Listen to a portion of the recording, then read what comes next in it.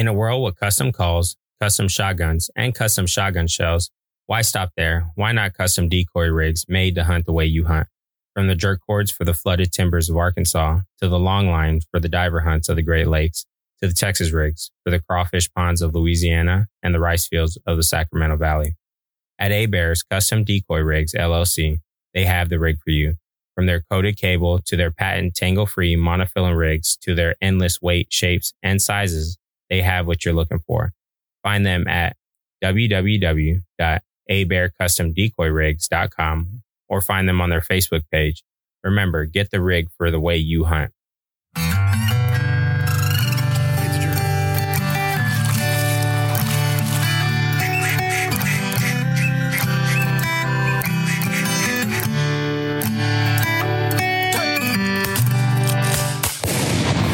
Welcome back, everybody, to another show of Flyway Connections. My name is Chris, and like always, I'm here with my buddy Joe.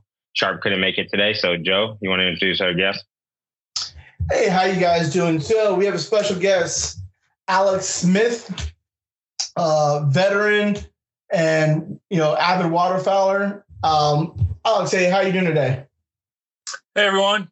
Thanks for having me, Chris and Joe. Appreciate it. Hey, not a problem. Not a problem at all. So for the viewers or guys who kind of been paying attention to us on social media, Alex is one of the veterans that, got to hang out with all of us in Vow and Honor when we went to do the Vow and Honor hunt up in Northeast Arkansas with Mr. Charles Petty of the Northern Arkansas Guide Service.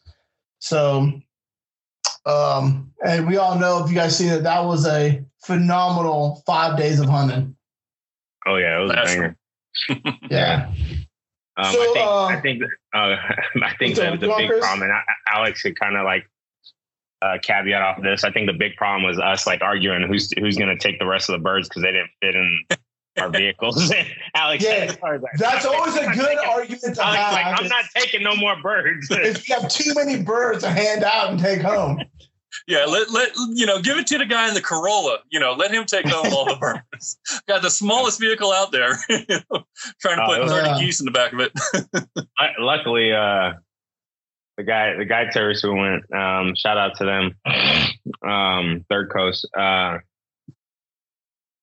of the nephews or whatever was taking a lot back to his rugby team, so we kind of gave him a whole lot of snow geese. Yeah. So. Alex, I know you didn't grow up really, you got into waterfowl a little bit later in life. Explain how you got into waterfowl hunting and kind of how you met and got into it with the Vow and Honor, because you've been kind of part of Vow and Honor, some of the core group guys for a few years now. Yeah. So, like you said, I did not waterfowl early on in life. I did some upland stuff with my dad when I was real young. And then I did, a lot of deer hunting primarily. Guess about 4 or 5 years ago, Matt Adams, old Mojo Matt, I worked with him here in Georgia, and he invited me to go on a VHO trip, down to Lake Seminole. And for the first bird I ever shot, ever killed, it was a bull canvasback. So, kind of hooked after that.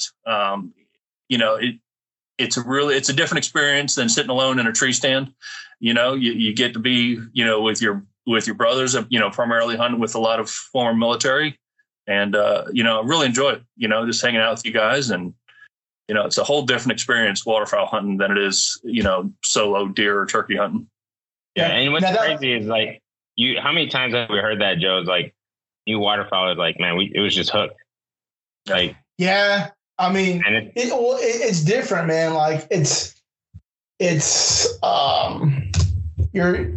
You don't get bored, and sometimes the weather, deer hunting and duck hunting can be the same. It's cold. Yeah. I'd rather be cold with other people and cold by myself in miserable weather. Yeah, because you're thinking about it by yourself, where you're joking around, talking to people makes the time go. But Alex, if you heard some of our older stuff, it's kind of the same with me. I grew up the same thing you did, and then I got into waterfowl later in life when I was in the service. So I understand. Trust me. I'm not going to go through it again, but there was a lot of money spent. So. But, yeah. Waterfowl hunting is expensive. Talking about expensive, did you get that can mounted by any chance? I did. Nice. Yeah. Nice. Yeah. You want me to walk over to it? Well, your camera's not on right now. No, it's not. No. Oh. I don't even know how to do that, brother.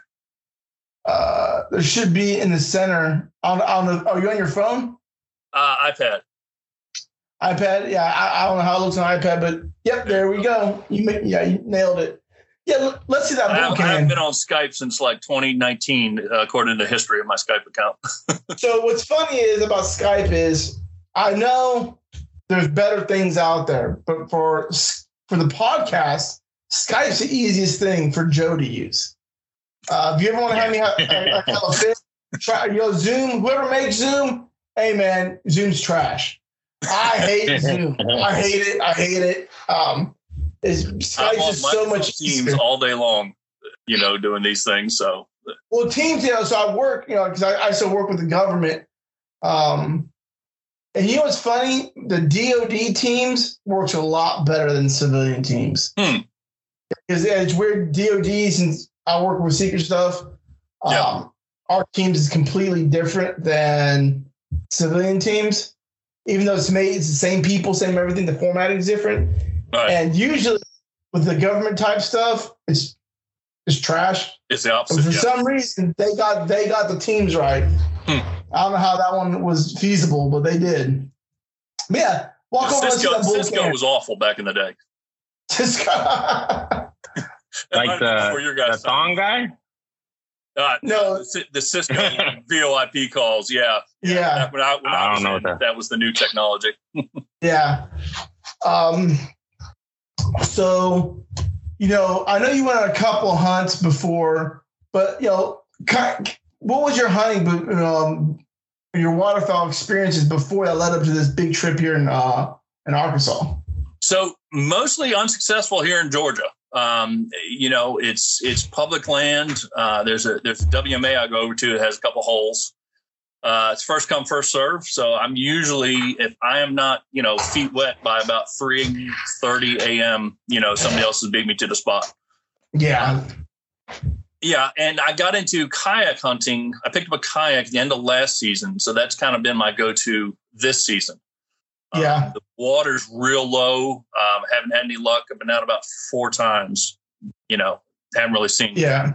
Hoping to get out in the next couple of weeks. Like Val and Ours only got me into kayak hunting. Just kind of hang out. I'm in a flooded field, some type of flooded ag field. That's what I grew up doing. Or I was, when I was hunting in North Carolina, I was doing a lot of beaver sloughs. So in flooded backwaters. So everything I did was you kind of waited and walked.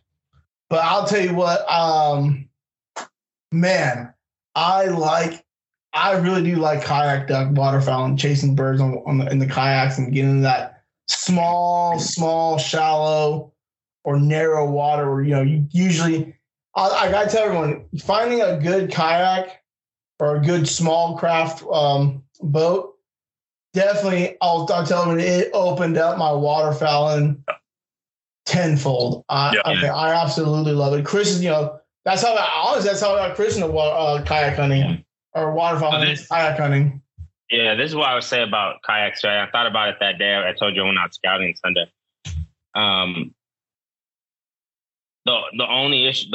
I love my boat. The only thing is with the kayak. Nothing can go wrong unless you get hurt. It's because it's motorized. It's a man. You're basically. Man, I'm losing my train of thought. Self-propelled. You're self-prepared. Propelled, and you're rowing yourself versus a boat and your motor. Because I've seen it happen before, where something like, man, your duck hunting trip was ruined because your motor doesn't work or something's wrong with it. Yeah. So I mean, that's. I was just thinking about that the other day, and like, I definitely. And another thing too is, yes, if you have a good boat, you can get into backwaters. But with a kayak, you can get into even tighter spots. Yeah. Like I know we've gone when tight spots where no boats go, and we'll step out of the kayak, pull the kayak over, get back in the kayak, and go.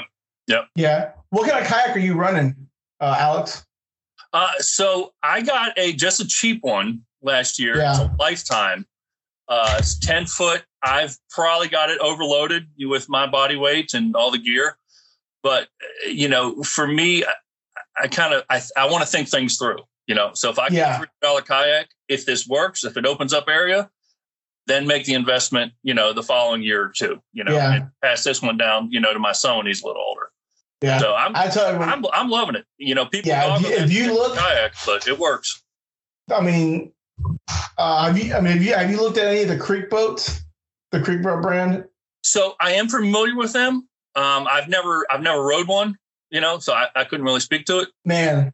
So I don't know how much your kayak has, the Lifetime, how much weight you can put in it, but those creek boats, it's 450 pounds. Yeah, I know. And the whole creek boat only weighs 50 pounds. So, right. I can literally hold it over, and it's for the size, it's a 10 foot. For the size and the weight and all the gear I can put into it, and for the weight of the actual boat itself, definitely looking at those. So I know I'm opening myself up to a joke, but is that something you could stick onto a roof rack of a Corolla? Yeah. You probably could. Yeah. It's only 50 pounds. Mine weighs 57. I can get it up on top. Oh yeah. So then that's actually not bad at all neither. Yeah. Yeah. But its max load is 300 pounds. And I'm coming in about 265 plus gear. So yeah. Yeah. So before you went on this hunt, I know you've gone on some you hunted with our good buddy Stump. Unsuccessfully. I don't know something but very unsuccessfully. Hold on. I can't blame. Say that again. For that. It unsuccessfully. It was like 105 degrees. Yeah. It was ungodly hot. During duck season in North Carolina that year. It was hilarious. Yeah, I stripped down out of the waders and just was shooting in my shorts. Yeah. So before that, I know what the only ducks you really killed was a few woodies, that canvasback, and I think you got on the ringneck, didn't you? No, I haven't got a ringneck. Yeah, I've been down to Florida. Didn't get anything. Yeah. So this trip, I figured I got 8 new species checked off. Yeah. Nice. Yeah. Yeah, we had. It was a good. So let's deep dive in this trip. Yeah. So how was the trip for you? Once in a lifetime. Once in a lifetime. It's just absolutely unbelievable to be able to get out there and see real duck hunting, field pit hunting. I've never experienced anything like that. Yeah. It blew my mind, that first day when you're driving out to the pit, and as the sun's coming up, all the birds moving. I've never seen that many birds in my life, hunting or not hunting. I've never experienced anything like that. Yeah. I'm not the type to sit there and take a bunch of pictures, but I kind of wish I had. I've got the memory in my head, but I'd rather absorb it in my head than sit there and snap pictures. But I wish I had pictures, because it was unbelievable. Well, it's so hard, early in the mornings taking those pictures because before shoot, because it's always, and we stayed on pretty good birds up for all of us for those 3 days. Yeah, but it's hard. But at shooting light, about 30 minutes before shooting light, when the birds are really starting to stir up, it's like, it's hard to explain. Because it was just, you hear the noise, you hear them, you hear the picture. The picture can't. The sounds in the early morning. Yeah. I tell everyone, for me, my favorite time, the time I hate the most and the time I like the most in a hunt is that 30 minutes before, when I love putting decoys out when none of my lines are tangled up and I'm using A-Bear custom rigs, because A-Bear custom rigs are truly tangle free rigs. And I put my decoys out. I'm sitting down. I'm either drinking a Monster if it's hot here in Louisiana, or I'm drinking a coffee when it gets a little colder. And you're hearing those. Yeah. You start hearing the ducks. You're looking at them, and you can see them when like the sun and the moon's kind of transitioning. Little flash. Kind of see, yeah. You see the flash. You see the silhouette of them. That's probably my favorite time. You hear the lonesome hens on the water. I mean, and then you're with your buddies and your family members or your friends, and it was just like everyone still is. I've been hunting for almost 26 years, duck hunting, and I still kind of get like, hey, you still kind of get excited.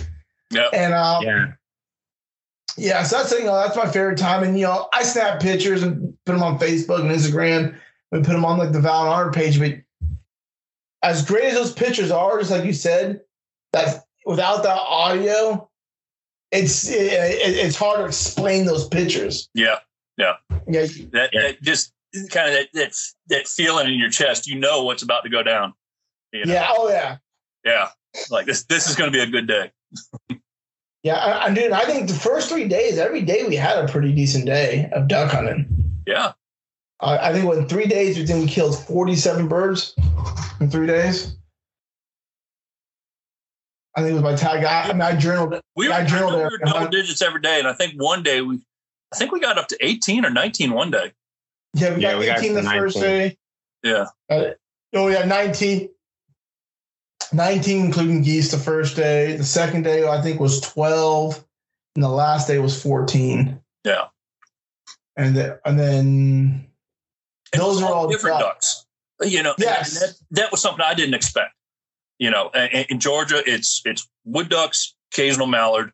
At least on my part of the town. Yeah. Mm-hmm. There, I mean, it was teal and mallards and spoonies. We had a gadwell, pintail. Gadwell, wood duck. spoonies. We had a hen wood duck. No, I don't think we had a hen wood duck. There was a hen. Yeah, there was a hen. There was hen. There was tons of hens. Oh, yeah. We're talking about birds killed though. There was no. Oh, okay. Yeah. I mean, I want to say when I did my count, out of like the 47 birds we killed, 25 of them were spoonbills. Yeah. Yeah. And you know what? Huh? And how many? A lot of hens at that. Yeah. And then, so out of those 25, only 3 of them are drakes. Yeah. Yeah. And that's actually been a real common theme even down here in Louisiana. The spoonbills have been. I mean, I don't know if you've seen on social media, but down was it a week ago? We did it was actually a week ago today. We shot a 4-man limit of spoonbills. Good. Great. Yeah. That was nothing else. Yeah. Nothing else. No, we had our opportunities, but it was a really weird hunt. In the morning, we probably had a couple hundred birds on us. Yeah. Gadwall, teal, a lot of gadwall and teal. We went to go pick up birds because we're hunting the marsh. We thought we killed some teal. All the birds were Drake spoonbills. Like, all right. So there's 4 of us. We have 6 birds down. Some more birds we shoot. Now we're up at a 2-man limit of nothing but Drake spoonbills. There's 4 of us. We're like, you know what? And I'm seeing hundreds of spoonbills. I'm like, let's get a 4-man limit of spoonies. I bet we could do it. And so we're all needing one more bird and 4 bull sprigs, pintails, like the one Chris shot down up there. Yeah. Beautiful, fluttering over. And I was like, don't shoot. Wait. And everyone kind of made the pack, like, we're not shooting those pintails. We're all going to get our one last spoonie to have a 4-man limit. And we did. We shot a 4-man limit of spoonies. Somebody would have had to hold me down. Yeah. There's a lot of guys that are like, I can't believe it. But I sent that picture of all that some steel, them pintails. to Ramsey, and Ramsey was like, he was like, yeah. He was like a 4-man of spoonbill. Because Ramsey, he's a real big proponent on shooting them spoonbills. So, so like going back, shooting all those different species. Yeah, I know you didn't mount anything. No. You kind of took the meat haul, which definitely a good thing. But was there kind of like a bird you wanted to mount if be that, you pulled up on one? Probably if we had got a real nice spec. Yeah. Real good. That one I would have considered doing. And, if we'd had a little more pintails come in, that'd been another one I probably would have done. But, I've done a couple of these out-of-state trips. I've never brought home meat, whether it was other guys. And, I told my wife, I was like, this is not about putting things on a wall. I said, I want meat this trip. I said, that's where I want to go. I want to come back, put stuff in the freezer. It's clean. It's good eating. We love it. We love eating it. I'm putting on the grill tomorrow, I got a question. Have you cooked the duck or the geese yet? Not from this trip. I literally took some out today, and I'll be grilling it up tomorrow. I took out, just gonna grill them? It was a mallard. I think it was a mallard and spoony. There's a couple breasts in a bag. Yeah. Yeah. I guess the reason I was asking is just like, how are you going to cook it and stuff like that? I mean, and I don't know. I think we told you, but man, I'll tell you just because I was kind of the same like that. Like everybody does the poppers. I mean, you can, if it's a good speckle belly, I mean, it's great to eat like a steak or whatever. Yeah. But just like broadening your horizon with like the food and stuff. So when we got with Jason, man, he really opened up a lot of stuff for me. So asking him questions on how to cook them, different cooks, Joe's all kinds of cool. You can't go. You know what? Of all the stuff I cook, poppers. I mean, I cooked poppers the other day to watch some football. You can't go wrong with poppers. I love poppers still. Yeah. And that's not what I'm saying, but I mean, look at the stuff like some of the stuff like the duck tacos or like the pulled goose that you made, basically like a pulled pork or something. So I mean, I don't know. It was just something like, man, that's something that I try to like. I'll never stray away from poppers because you can't go wrong with them. No. But I always try to like mix it up and stuff and try to see. Like I did the duck au l'orange last year and stuff like that. So that came out really good. So yeah. Yeah, I'm thinking of, nice hot cast iron skillet with some garlic, onions, and butter. Yeah, you can't go wrong. I go wrong. About my favorite cut of meat is duck. Like that's literally the best steak you could ever eat is a duck breast. Yeah. Yeah. I mean, I'll put a speckle belly up or a nice pintail breast with skin on, and you can compete that with some of your best ribeye steak. I mean, it's bold, man. That's bold. Yeah, it is, man. That's bold. I was like, because I make a mean ribeye too. Yeah, it's like that. That's bold, but I mean, you're not. I mean, I don't get me wrong. I love my best eating for me is wood ducks. I love wood ducks. Yeah. Speckle belly. I love speckle belly. Teal. I love teal. Like you can't go wrong with those. Like you can cook those however you want, and it's all other ducks. I love them. I've ate snows. I've ate spoonies. I've ate mallards. I've ate everything else. And but man, it's just something about that wood duck taste is just it's really good. And then the side of speckle belly, I really like the speckle belly. Man, I cook that like a ribeye steak. Yeah, I mean, I love the speckle belly. We did for New Year's. We did a speckle belly gumbo. That was really good. Well, that wood duck gumbo your wife made last year. Man, that was. Oh man, she did the exact same, just with a big old speck from the other year. Yeah, I'm just hesitant, due to the amount of prep time a proper gumbo takes. Yeah. It's an all day affair. Yeah. I'll tell you what, you can cut, and I'm down here in Louisiana. People are going to tell you, how much they make their own roux. But a lot of guys, your biggest prep time is a roux, and a lot of people get roux from a jar. And there's some jar roux down here in the store. Louisiana is full of these little local meat markets, and their roux are those local, small mom and pop shop roux that come in a jar. Yeah, you're not getting them at Walmart, but I mean they're just as good as any. You make your homemade roux. And I mean, then that saves you a good almost an hour to 45 minutes of prep time right there, just in the roux itself. Yeah. Even cooking with even cooking like would get in duck fat and stuff from the store, man. Yeah. I mean, I got that. And I'll cook that with like legit like ribeye steaks, like beef. Yeah. I'll put a little bit over on top of it. I've done it with my briskets. I've done it with that. So I mean, even that, man, there's so much flavor you can get out of some of that duck. Now, if you want to render, and I know we talked to Jason about that, if you want to render your own duck fat, it's going to take a while, but it can be done. You take a lot of ducks. Yeah. Well, so Chris, you talk about a smoker. Let me tell you a little secret. I have discovered. I get bourbon barrel chunks. So they take used bourbon barrels, cut them up into chunks. I'll throw a couple of those in the smoker with my regular wood. Yeah, very nice. Yeah. Oh man, I gotta try. I think we were talking about smokers when we were down there, and yeah. I know here pecan wood is like big in Texas. So, and when I was living in Tennessee, it's not as big, and I love the pecan taste.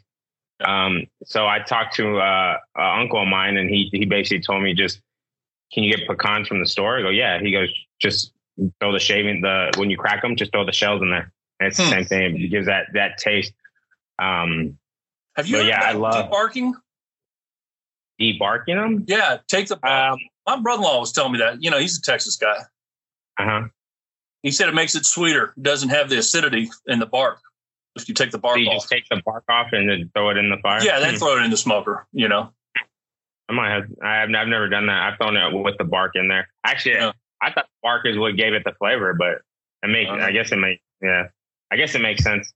But before we make it a barbecue, Texas barbecue podcast, don't make me hungry. Yeah. So I know you said that was your first pit hunt. Yeah. Hunting out of the pits. First layout.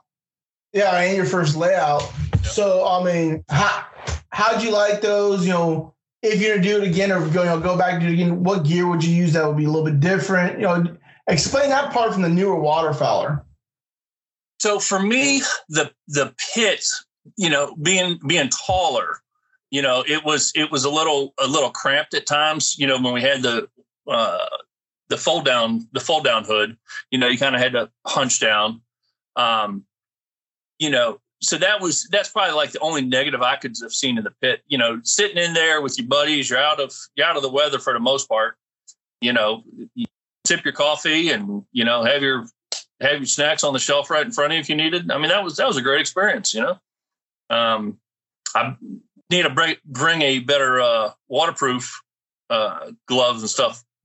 That one day we were in the rain, I was a little wet, but wasn't too. So I will say this. Out of all of us in the pit, and I wish Brandon was here. The only one who did not have any shotgun problems was Mr. Mossberg. Yeah. And I'm a proponent for my Winchester. I love Winchester SX4. I think they're probably, for a budget gun, they're the best gun out there. Yeah. I had a bad shell. Nothing to the shell company. They were we were all using high-end shells. Just sometimes a piece got into my gun, jammed it up, cleared it out. Bing, bong, boom, we're good to go. But some other guys, some of these Benelli guys, I know, Benelli guys had little issues. Just throw some money at it; it'll fix it. Some disassembling in the blind, all sorts of stuff. Yeah. That was interesting. Yeah, things like that happen. I will say this: we've had this conversation, and so everybody knows he's talking about me.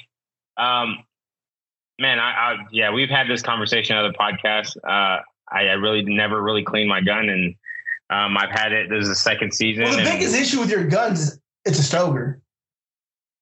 I mean, it's still an inertia. I mean, what was Brandon shooting? The Benelli? He was shooting a Benelli. No, he wasn't shooting Benelli. No, he wasn't. He was shooting that gun that Clint. Yeah, the Benelli. No, yeah, it was an H&K Benelli. It was that HK. So it's a Super Black Eagle 1. It was developed by H&K. Benelli brought it over, so it's kind of like a split gun. It's a real sought after shotgun for waterfowlers. I mean, he never. I mean, that gun probably. I guarantee before that day, it gun probably had like maybe a box of shells put through it, if that. He said it was his uncle's, and his uncle never shot it. He wanted him to put rounds to it. So yeah. But that's why. I mean, that's another thing too. I mean, we haven't talked about it, but once you get your brand new shotgun or any weapon system, put rounds to it. Yeah, take it to the range. Yeah, it'll help. It's only going to help. Now, he had a really, and I'm surprised he didn't tote this gun out the first day, or the rest of it. And I don't know if he used the remainder during the goose hunt. And we'll get to that goose hunting here in a bit. Was his Beretta, that Beretta Extreme A400? Yeah. Did he use that goose hunting? Yeah, he did. I don't recall. He was shooting a bunch of different ammo for the goose hunts. I don't recall him having issues on the goose side of it. Yeah. No, I don't think none of us had issues during the goose. Yeah. I mean, the ammo we used during duck hunting was that Boss Bismuth, Lee from Boss. Boss has always been a big component for Valor and Honor and has helped Valor and Honor since day one. And they got us a very good deal on some cases of ammo that they gave us a very good discount on it. And we used number 4 3-inch bismuth. Yep. I mean, that stuff was crunching. I never shot that type of ammo before. I don't think of any Crips we had. We didn't lose a single bird. No, oh, you didn't hear the story of me running down my speckle belly. Oh, really? Yeah. He ran. He was going after. Yeah, I remember that. That might have been. That's probably the only crypt I heard of then, because we pretty much everything we shot. I mean, it was belly up in the water. To be honest, I think we were running out of Boss at that time. Remember, because we had to buy more shells. I don't know if you were shooting the Boss, but I think we were running out of shells. I ran out. I left on the. I left when you guys went goose hunting. I loaded my personal ammo and never shot around them. I'm not blaming it on Boss. I'm blaming it on me for that. Really. Yeah. You shot pretty good. I say all of us, all 4 of us, you probably shot the best. Well, thank you. No, he did. It's weird shooting from your back. Yeah. I'd never done that before. Yeah. You probably shot. You were using a factory choke and everything. Yeah. You probably shot the best. Well, thank you. Yeah. So what did you think about the layout? I know we talked about what was your favorite, but I'm assuming layout was your favorite, or both of them. I do. Look, I don't mind sitting down, drinking coffee and eating donuts in a pit. That was pretty nice. That's a pretty nice experience. Yeah. The layout.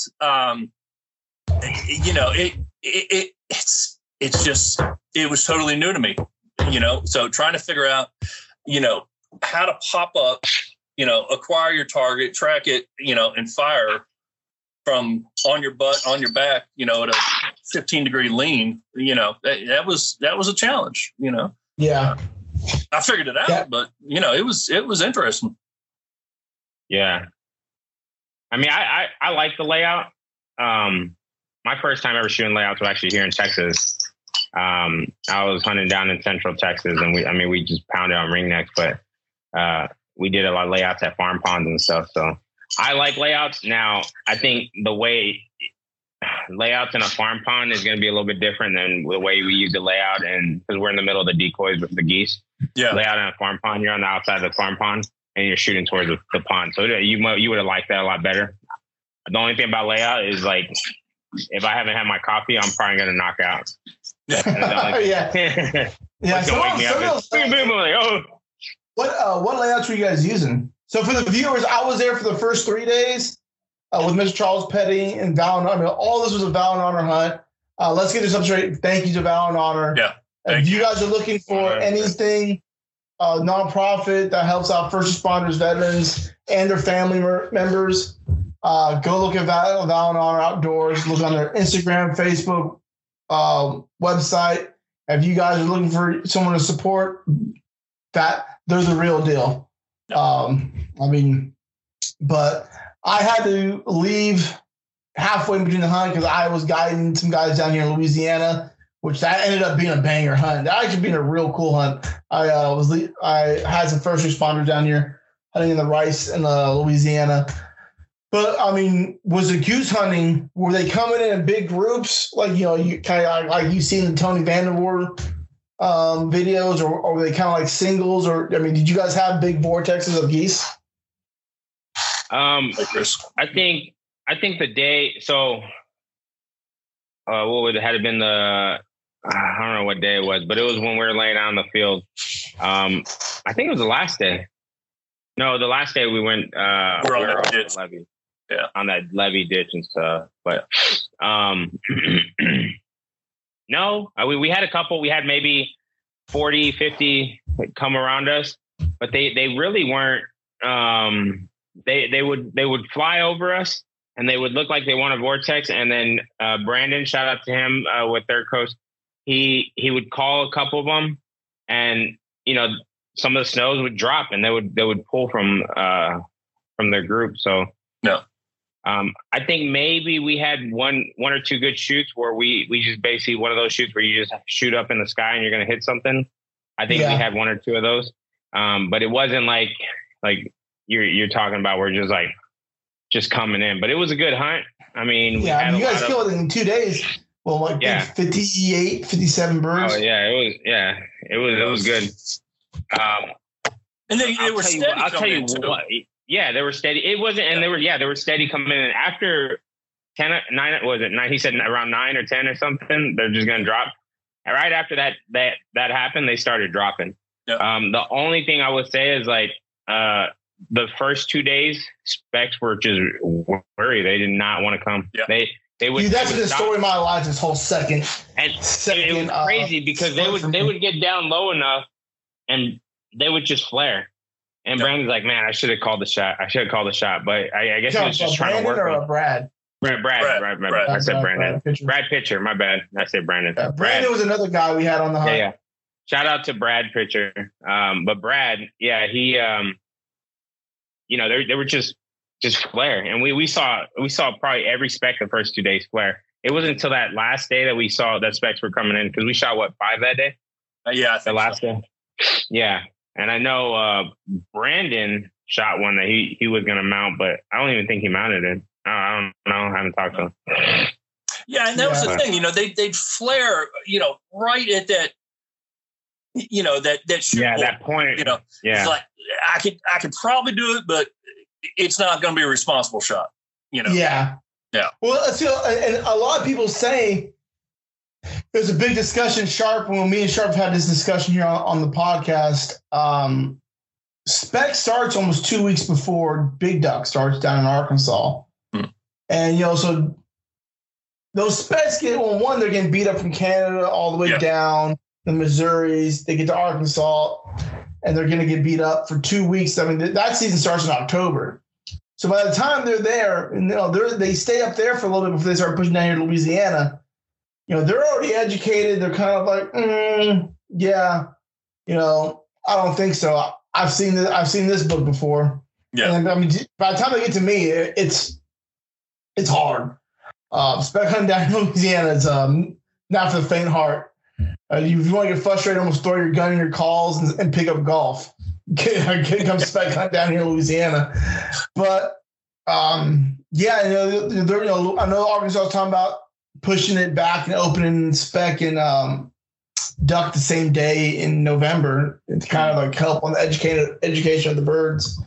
But yeah, I mean, specs, for some reason, they get wary really quick, and they're smart. They're smart birds. Yeah. So for both of you guys, I know, Chris, you've been on some pretty good hunts before with me, and then some, you did that, some hunts in Texas, but I feel like this was your first big mega hunt. I think it was my first mega goose hunt. Yeah. As far as duck hunt, I think those farm pond ones, man, it was really good because we were done by 9. If Yeah. that, like So for both of you guys newer waterfowlers, the goose or the ducks, which way you guys lean in that? What were you guys both of you more fond of? Go ahead, Chris. I mean, we've kind of talked about this, Joe, and I think we've talked about it on the show, but I would say ducks just because I still want to, and don't get me wrong, I'm going to use this word and you're never going to master. I get it. But I want to master it enough where I feel comfortable. I could like switch because it really is. They're two different. Yeah, they're waterfowl, but man, all these birds work different. They're all just, there's like, oh, you're a duck hunter. Yeah. But you're not just like, if you're a big game hunter, you're working whitetails. Here, I mean, wood ducks work different from, let's say a pintail, you know what I mean? So, I think it's just something that I think, I want to get better at. Yeah. The more variety with the ducks. But, that and, just working the ducks, and I really, and then Joe's going to kind of probably say something, but, I really, like seeing wood ducks work, man. Yeah. I love seeing wood ducks work, and we've had this conversation, and sometimes it can get out of it a little bit. Like, I don't want to say confrontational, but some people have some people have their own beliefs that you can't. But I've seen it firsthand. I've seen them firsthand. Like, just from my side, that's what I got proud of. That ducks were doing what they're doing, and then seeing it when we go out to butt next with you and stuff, seeing it work the first time. So, you can. I'm going to say it, you can work wood ducks. Yeah. I don't care. You can work wood ducks. And I mean, I don't want to say it because it's definitely not easy, but it's definitely become easier for me. And especially if you know what you're looking for, it's all about what you're looking for, how you're going to call them. I mean, how you're going to decoy them. And they'll come right in too. I've had them swim in and, so. Yeah. But, how about you for you, Alex? What was it, the goose or the ducks? Both. I'm still so green. Right now, I'll take either. I am still the newbie. Everything is awesome. To me, the challenge of dropping teal as fast as they fly. Yeah. One, identifying them. Because that's something here. I didn't do a lot of teal season here because I still, I don't know if I know that that's a teal or not to take a shot. Well, especially in Georgia, you're going to get them wood. Yeah, teal season's hard. Yeah. Even for me, teal season's hard because it's weird here in Louisiana. You go out right now, I can take you out to the marsh where I hunt sometimes, teal. And we hunt big ducks there, and you'll see mallards, you'll see models, you'll see teals, spoonbills, whatever. Very rarely in the big marsh have I killed wood ducks. I have during big duck season. I've killed, but I'll tell you this: it's less than 5 in the last 6 years I've hunted down here in Louisiana. Yeah. Now let's go to September teal season. Yeah.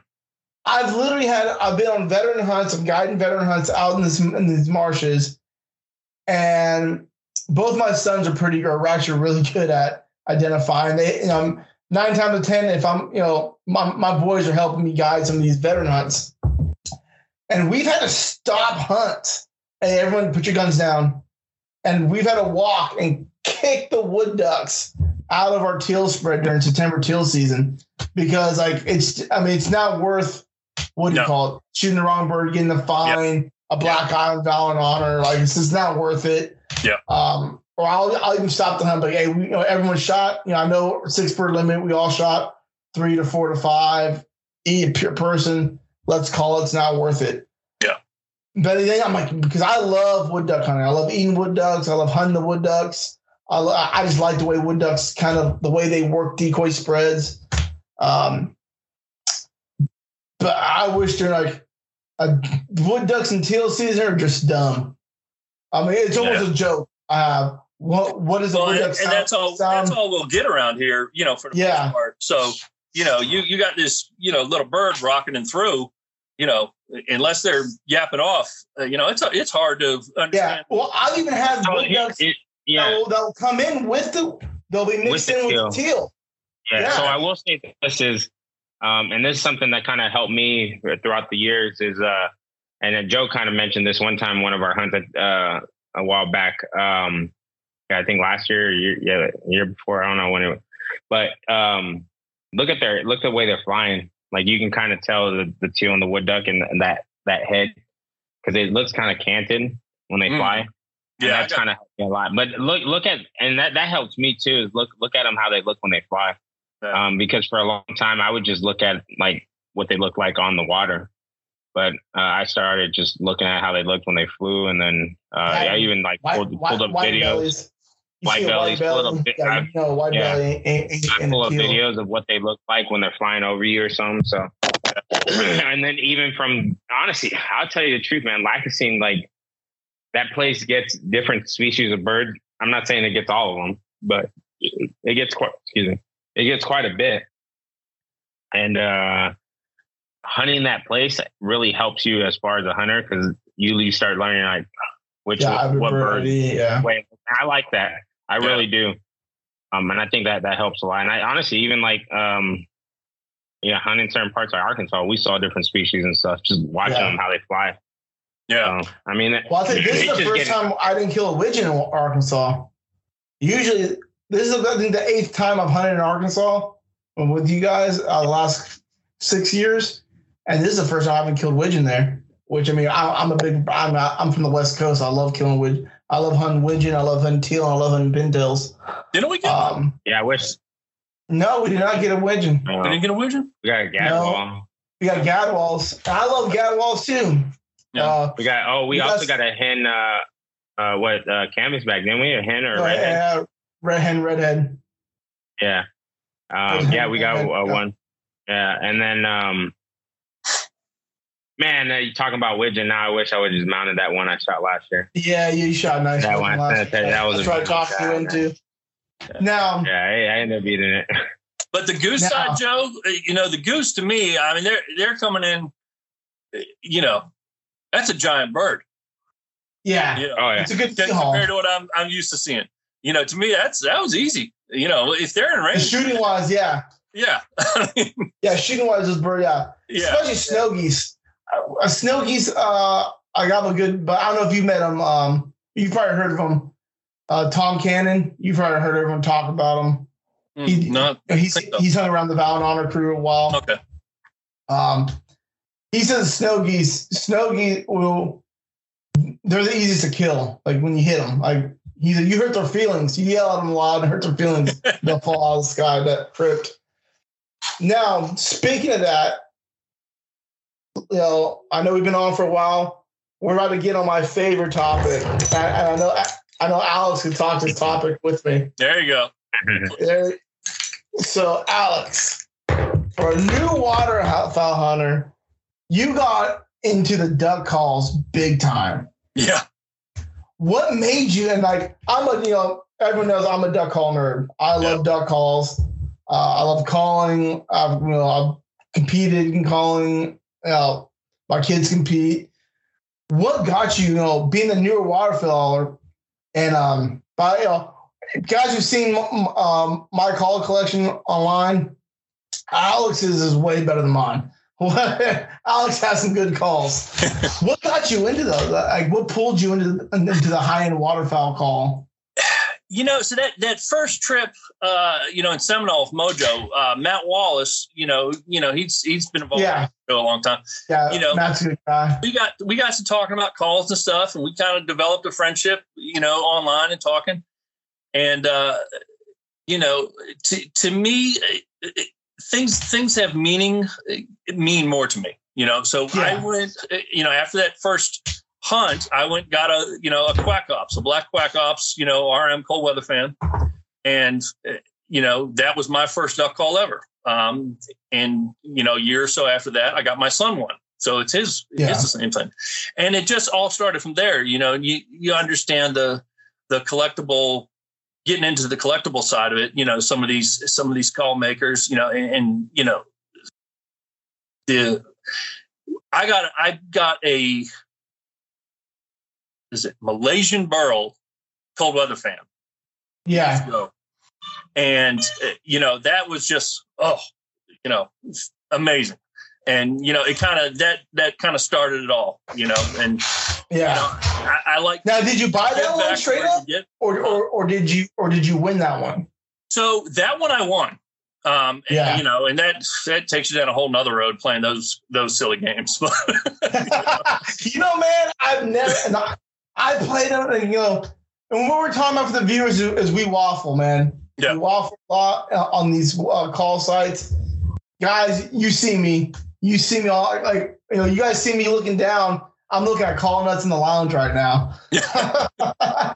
And, I mean, I'm unlucky. I never win any of any. I mean, 90% of the waffles I do are all to good donations, either helping people out or whatnot. So I mean, I don't mind it. But so I'm like, God damn, I wish I got that call. But I went on a streak there for a while. Yeah, you did. It was awesome. But you got an African Rosewood Alpha, or was it a cold weather fan? What? Say that again. Didn't you get an African Rosewood or Honduras? No, African Blackwood or something. Yeah, and now see here to segue to a little story there. So I actually didn't. No, I'm sorry. That one I did win. Yeah, but then I was. See, you know, he's won a bunch of calls. When you can't remember the high end calls, he's won. Yeah, no, because it's interesting. I was given a African Blackwood and orange whistle, Owens whistle, from a Marine veteran friend of mine that matched that cold weather fan that I won from a VHO thing. So that's you know, that's on my lanyard now, you know. Yeah, I believe that's such a good sounding call. I'm gonna hunt, you know, people say they're shelf queens. Yeah, hunt them. I'll hunt them all. Me and some have talked about this. Every call deserves a hunt. You know, there's only one call that he's never blown, that he's made. What's that? I'm going to probably pronounce this material wrong. It's called pretty much, for lack of better terms, it's a whale penis bone. Oh, okay. And somebody was like, I want a call made out of this. And they pestered him. And he was like, you know what? Hey, you're paying for it. I'm a call maker. And he turned them there's a scientific name, it starts with a B. I don't know. But it's a whale penis, it's a whale Peter bone. And he turned them a cold weather fan in it. And when they asked him, me and him were talking about it, and I was joking with him, like, you know, you already know how we're joking around. And he asked him, you know, how's it sound? And he was like, you know what? I can't tell you, brother, because that's the one call that I tuned and did everything. And I didn't blow it to make sure. He's like, I couldn't get myself to blow on that. And he was like, yeah. And I was like, I don't blame you, bud. But the story would have been way cooler if you had told me you tuned it to perfection. Yeah. And you know, I got to visit his shop once, and you know, seeing him, you know, the care he puts into even the CNC runs. You know, every single one of those, file it, test it, do a little more. You know, it's just Now, dude. Now I have, you know, I gotta tell people it's good to have good friends. You know, he got me one of the big trucks in the Baltic. Nice. Oh, Black Band too. Huh? Black Band. Yeah. Yeah. Have you seen? Yeah. Then he just came out with these other new Baltics. My golly, stuff. Like, quit putting those dang things out because I'm gonna buy another one. But that new big truck, and Deadshot are killing it lately. Oh man. Yeah, they are. But that new big truck, that kind of like that in between hybrid J-frame cut down call. Yeah. I've been blowing that. I've been hunting that all second split, and I'm telling you, man, I love a cold weather fan, But I still have my first cold. I mean, the original cold weather fan he gave me, and then he tuned for me. He sat in his shopping tunes for me with his little one right here. Those I hunt those two calls all the time. But man, that new big truck he came out with, that sound, it is.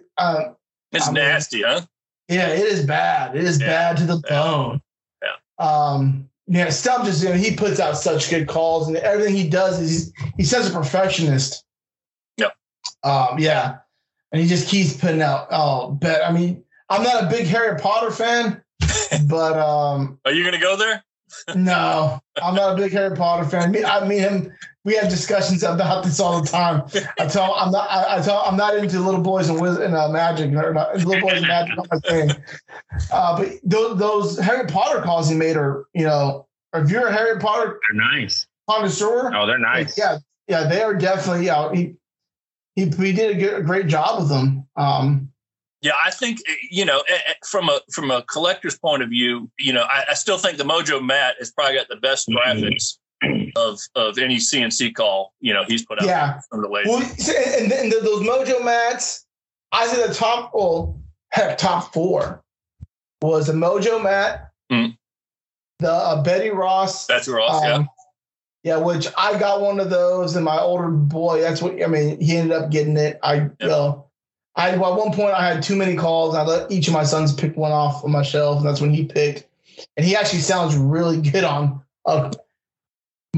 Joey sounds really good on a FTM. Yeah. He hunts an FTM almost exclusively. That Betty Ross one, the Mojo Matt, which was the first Val and Honor run duck call. No, that was the first FTM too, wasn't it? Yes, it was also the first FTM. Yeah, and then. Those two, the first 410, which was the Boss 410, which I have one of those. Yeah. And then another sought after call, but kind of diminished, was that OTP. Yeah. Stump's not a fan of the OTP. He wishes that's one call he never put out. I love it. I absolutely love it. It was probably the predecessor to the big truck. It was his first go around at a cut down hybrid call. Okay. I like it. I still hunt it. It's more like a Louisiana cut down. It's a real flat, blunt, real drastic cut on the tone board. It's a little ringy, high, but on those cold, I'm not Chris. My bad, Chris. I called you every name in the book. He gives me grief. He calls me a call collector. I have some calls. I got some calls in my house, but I'm not. I wouldn't consider myself a collector because they all get hunted, and I really don't have like super high end calls. I have like one really high end call, which is not even a duck call; it's a goose call from Rising Custom Calls. It's a wood call that turned. I'll send you a picture of it. I got that one on the steel. But it's a real high on those high wind days. You could just, I could ring it almost. It's going to get higher than an alpha. And on open water and stuff, I like it. But right now, that big truck, I think, is probably for an absolute hunting call. I don't see the tap. I'll say it right now. That's probably one of the best hunting calls on the market right now. In my opinion, you would take a cold weather fan off the lanyard to replace it with that? If I had to pick one, yeah, I would. I did it this season. For about a 2 weeks period, I was hunting we got in some geese, and I don't like having a lot of calls on my lanyard. You guys see my lanyard. I usually run four calls. I'll always have a whistle on me, and it's usually a whistle, 2 mallards that kind of like pair with each other, and a goose call. But I had a 2 week period where I was running a lot of specs, and I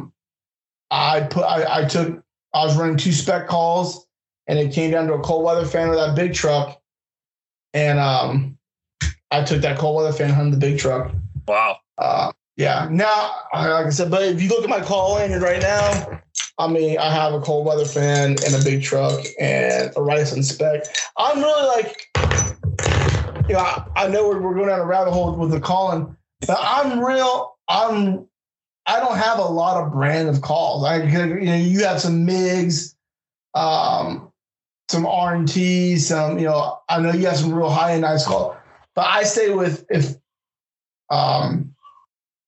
for a duck call, it's always gonna be an RM. I blow RM the best.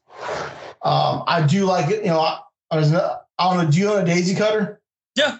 Oh no, no. I don't have. No, I've got one. I've got two R&Ts. R&Ts. They're probably a Mondo. It's a small batch. Small batch, yeah. Yeah. Damn, man.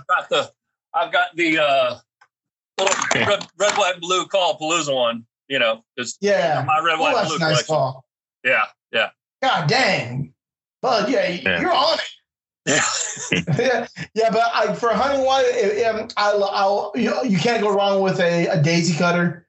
Yeah. But I mean, I tell people, I like the small shops. These guys that are, up and coming. The ones that really put the time in, they're developing their sound. They're not in it for the money. They're trying to enhance the sport, and that's what Look, Stump won it this year. Shout out to Seth Fields. We're trying to get him on the show here pretty soon. Yeah. Hey, I'll tell you, Stump and Seth, they won the Super Bowl. Yep. They won the Super Bowl this year. And then shout out to our good friends Bill Daniels and Hayden Richard. They came in close second. And the year before that, they won. Hayden won last year. Yeah. I won last year. And there was 2 consecutive times where it was 2 small shop guys. I mean, you look at, Mr. Bill, his shop ain't much bigger than Stump's. It's a little shed in his backyard. Yep. I know everyone knows him more for speckle-bellied goose calls, which to me, that's the best spec call in the market. But I don't have any specs in Georgia, but I have one of his spec calls. Which one do you have? Even I know that's the best spec call. Is it a wood or acrylic? It's wood, African blackwood. You know me. Nice. Yeah, I'll send you a picture of the one I just picked up. Yeah, I picked it up on a steel, bud. Picked it up on a steel. But yeah. Yeah, man. I think we can keep on going. But like I said before we started the show, Alex, I told you we'll go down the rabbit holes. But yeah, man. Joe, you got anything else for Alex before we let him go? No, hey, I appreciate you being on the show. I know we kind of weird. We've always talked to each other back and forth the last couple of years online. Great to meet you in person. And let's get something going next season for teal season. Coming down here for teal season. He froze. With a smile on his face. He froze with a smile on his face. Take a picture of that. Yeah. But so everybody's listening. He froze. Probably that dial up. I don't know. Oh yeah. Oh, he is left. Yeah. Well, we can end it now, bud. Yeah. But yeah, man, it was good hearing from him. It was good being back on, and then I guess we'll talk to him. See you next time. If he was ever in Texas again, we'll take him out or something. But like always, you have a good one, and let Val not fail. Hey guys, and like always, I want to thank Val and Honor Outdoors for what they do for our service members, first responders, and veterans. And I want to thank A-Bear Custom Decoy Rigs. Like always, y'all have a good one, and let Val not fail.